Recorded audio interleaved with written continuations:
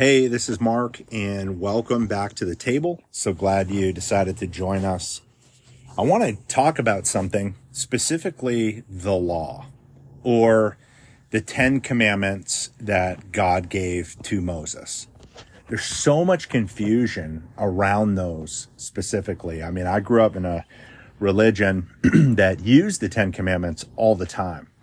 And the 10 commandments were basically warnings. Like, we were taught them in a way that said, hey, we know you're like this, and this is what it says not to do because that's what's in you to do. And if you do them, you're in trouble.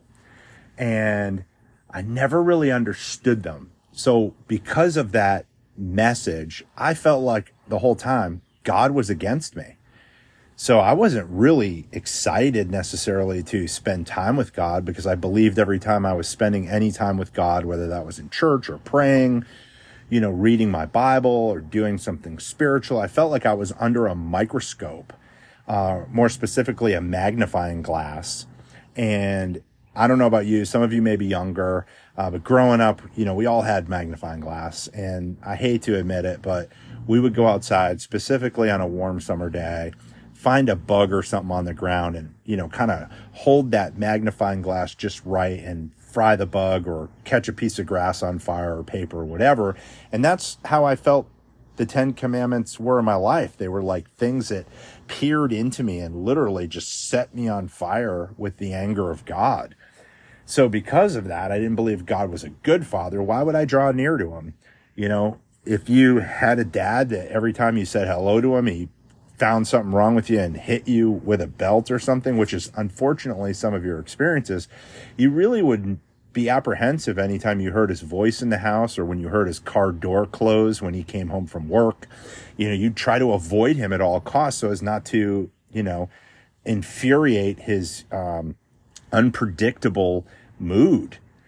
Or if you had a good dad who, was always coming home to bless you and bring you a gift after a trip, or to every time he saw you, he'd tell you he loved you and hugged you and embraced you and told you what you were, you would be excited when he came home. And see, that's our perspective. Our perspectives dictate how we are going to respond to the heart of God. And so, for years, I thought the law was telling me all the things that I was. I was an adulterer. I was a liar. You're a thief. I remember it became really popular in evangelical circles to use the law to convict people of sin. And so they'd get up and say, have you ever committed adultery? And someone would say, no, I've never done that, of course. I've been faithful to my wife. And so, well, have you ever looked at a woman with lust? And if you have, you're an adulterer.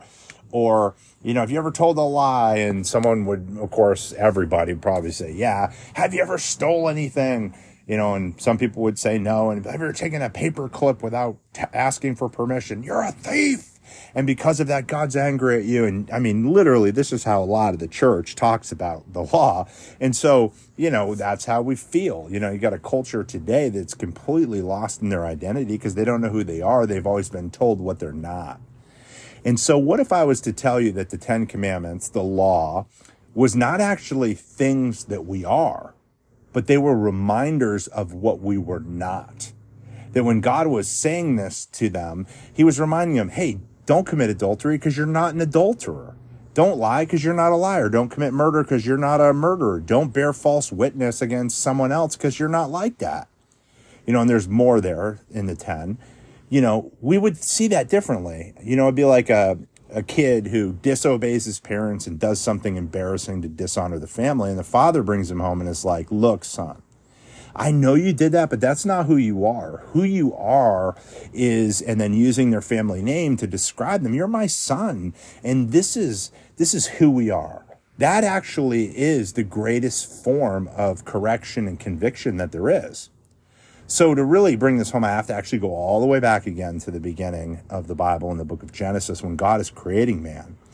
And it says that he creates man in his image and his likeness. So they were created in his image, meaning they bear the nature of God. They carry the essence and characteristics of who God is, and also his likeness, meaning that they are, just like him, Just like I can look at my hands now as being a little bit older, and I can see my dad's hands, over the years, there are certain attributes about me that are like my father. And that's what God is saying there. He's creating them in his image and his likeness. So he sets them up in this garden where God comes and has fellowship with them. He meets with them. There's provision for them. They have, dominion over everything. They're able to even be creative and name animals. So there's all this aspect of the God nature. They're literally put in the garden to be imitators of God and to show the earth what God is like.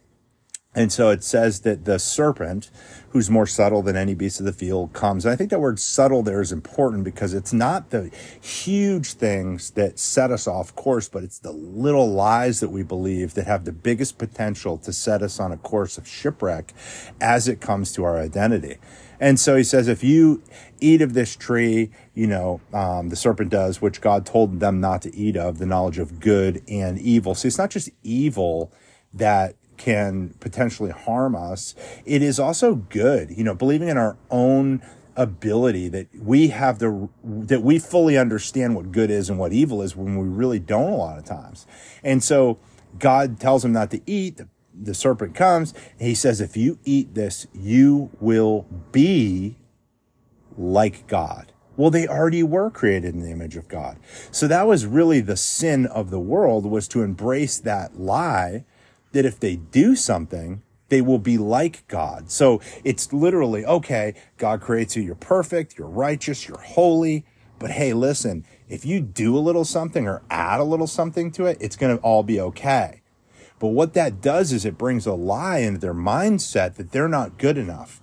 So instead of constantly being aware of the person of Jesus, they become more aware of their insufficiency, their sin, their shame. All of a sudden it says they were aware that they were naked, and so they hid themselves. And really what that's saying is they realize that they are exposed before God, but God already knows everything and he's not mad at us, but they believe the opposite. So they go and they hide. And they became more aware of sin, or what the Bible talks about as sin consciousness, instead of their right standing with God. See, sometimes in the church and in our spiritual life, we're just aware of the wrong things. The law was never meant to condemn us, but to remind us who we were. There was nothing wrong with it. Paul calls it holy. But yet over time, they added I think it was 686 different things to that. And it becomes this ministry of death and this constant circus that they can never keep. It literally veils them from the revelation it was intended to point them to, which is, hey, you're not those things. This is who you are. And it becomes the very stumbling block to keep them from seeing the reality of God. See, we can't keep the law because we believe that we weren't able to because it's not who we were. But see, the law can't perfect. So the law can remind us of what we're not, but it can never bring us into justification in our own mind, and it can never bring us into the perfection that God desired. It's not the law of liberty. It's not the law of life. It's not the power of the resurrection. See, Jesus is the mirror and lens in which we look through to see what we really look like. He said, if you see me, you've seen the Father. Well, Jesus was a man because Jesus came to the earth to show us what the Father was like so that we could see who we really are, so that we could return to that revelation in the garden that we are on earth as sons and daughters to reveal the goodness of God. So Jesus has to change this whole thing. So the Father, Son, and Holy Spirit says the Lamb was slain from the foundation of the earth.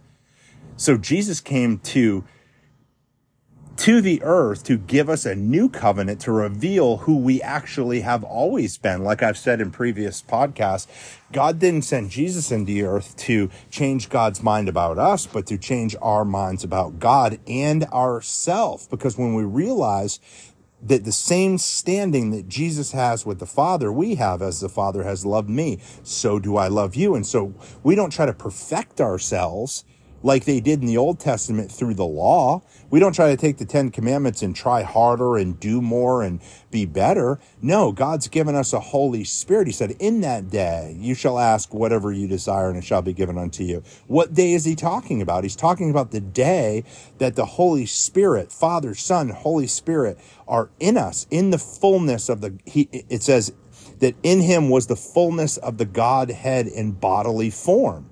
Do you realize that you have the fullness of the Godhead in bodily form as well? See that Jesus lives within you. So the New Testament law of life is not a life we have to keep, but a life that keeps us. It's not a law that brings condemnation. Jesus said he would send the Holy Spirit. He will convict the world of sin. What is that? What is the sin of the world? False identity. The Holy Spirit comes to convict us that we're not those things that we thought we were, but we're actually all the things that God said. To convict us of righteousness. How does he do that? He reminds you that you are righteous as Jesus is righteous. You know, that the righteousness of God was revealed in Christ, that you are righteous. If any man be in Christ, he's a new creation. Old things have passed away, and behold, all things have become new. He comes to convict the world of judgment. Well, Jesus said, like I said in the last podcast in John 12, when he rode into Jerusalem, he said the judgment of this world has come. He wasn't talking as a landlord or a judge that needed some kind of penalty. See, we've made the cross of Christ into a legal payment for a crime committed rather than a medical issue and a rescue.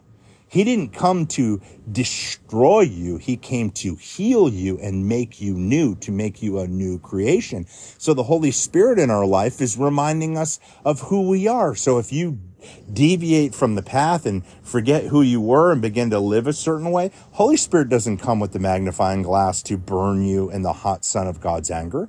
No, he comes to remind you who you are and who you've always been in his eyes.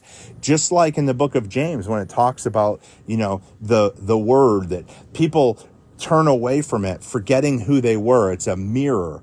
And it says they forget their birth. And the word birth there, or the face of their birth, is the word nativity, which we get the understanding that Jesus' birth was our birth. We have to go all the way back to before the world was ever created to understand that we were birthed in the heart of God before we ever did anything in this earth, right or wrong. Jeremiah says, I knew you in the womb yet before you were formed. That God has a dream for us before we ever stepped into Adam's nightmare.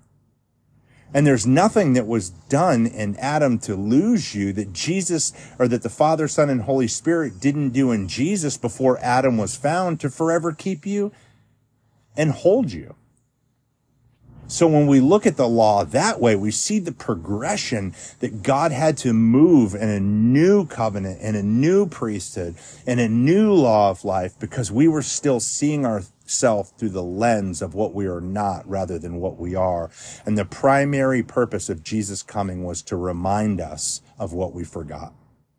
I hope this blesses you. And if you're encouraged by it, feel free to share with others and with your friends. And I just hope that you're growing in your understanding of the love of the Father for you. And as the love of the Father grows in you, that you understand that you begin to have a love for yourself. You know, love your neighbor as yourself, but you can't love yourself until you realize how loved you are by God. So hope you have a great day, and bless you. I hope you're encouraged.